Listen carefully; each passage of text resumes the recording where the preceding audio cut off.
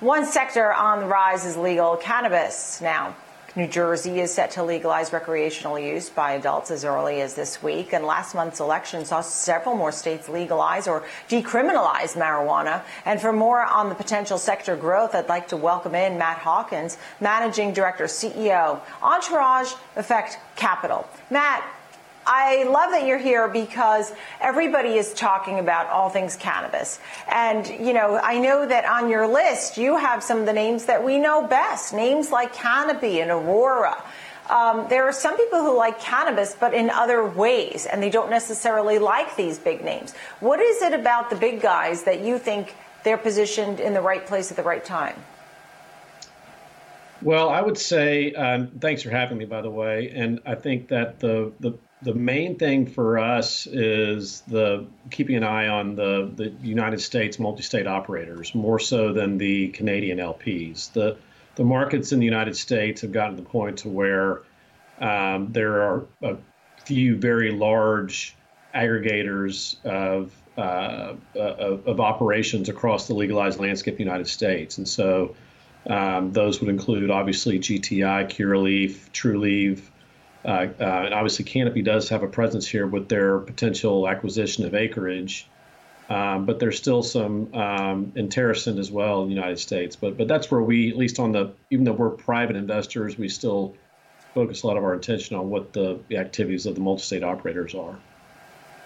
So you like some of the U.S. names more. That would make more sense to me at this point because a lot of people have been saying that. You mentioned Curaleaf, you mentioned Trulieve. Now, the publicly traded names, is there anything that people could get into and try and ride the high, the wave that could be coming in the next 5 years, 10 years? What's the best way to play this cannabis demand? Sure. Well, I mean, the companies you have listed there are the ones that are obviously the big players in Canada. The combination of Tilray and Aphria that just was announced is going to move the needle. But again, you can buy stocks over the counter with the multi-state operators in the United States, and that, like I said, that would include Curaleaf, Trulieve, TerrAscend. Those are the bigger ones that we spend a lot of time working with and analyzing as well for potential private investments into public entities.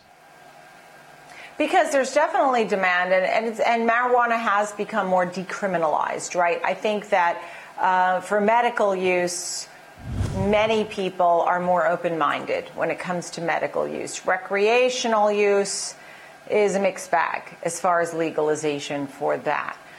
There are all these things like creams and drops under the tongue and roll on to your knee or wherever is hurting, and all these products that have CBD without THC. Are they any good? Is that what people want, or do they only want the THC? I mean, what is it that's going to really drive this group?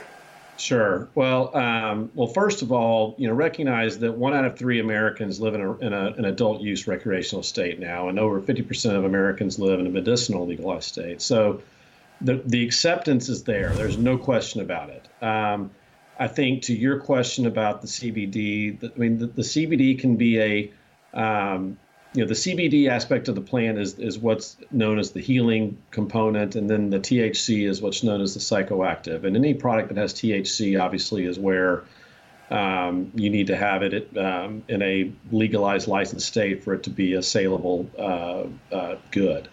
The CBD can for some people can interact with the cannabinoids in your own system to provide great healing power.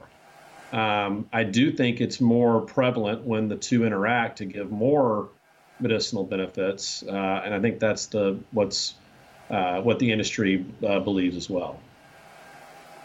So that would be more weighting on the THC and more legalization, because right now you have about 50% of the states, you said, for medical marijuana. Matt, Correct. Thank you so much. Great to chat with you. I'm really glad you're on, and come back next year and give us some updates on some of these names. Great. That you mentioned, Curaleaf, Travel, and TerrAscend. Thank you, Matt. I appreciate it. Matt Hawkins, Managing Director, CEO, Entourage Effect Capital.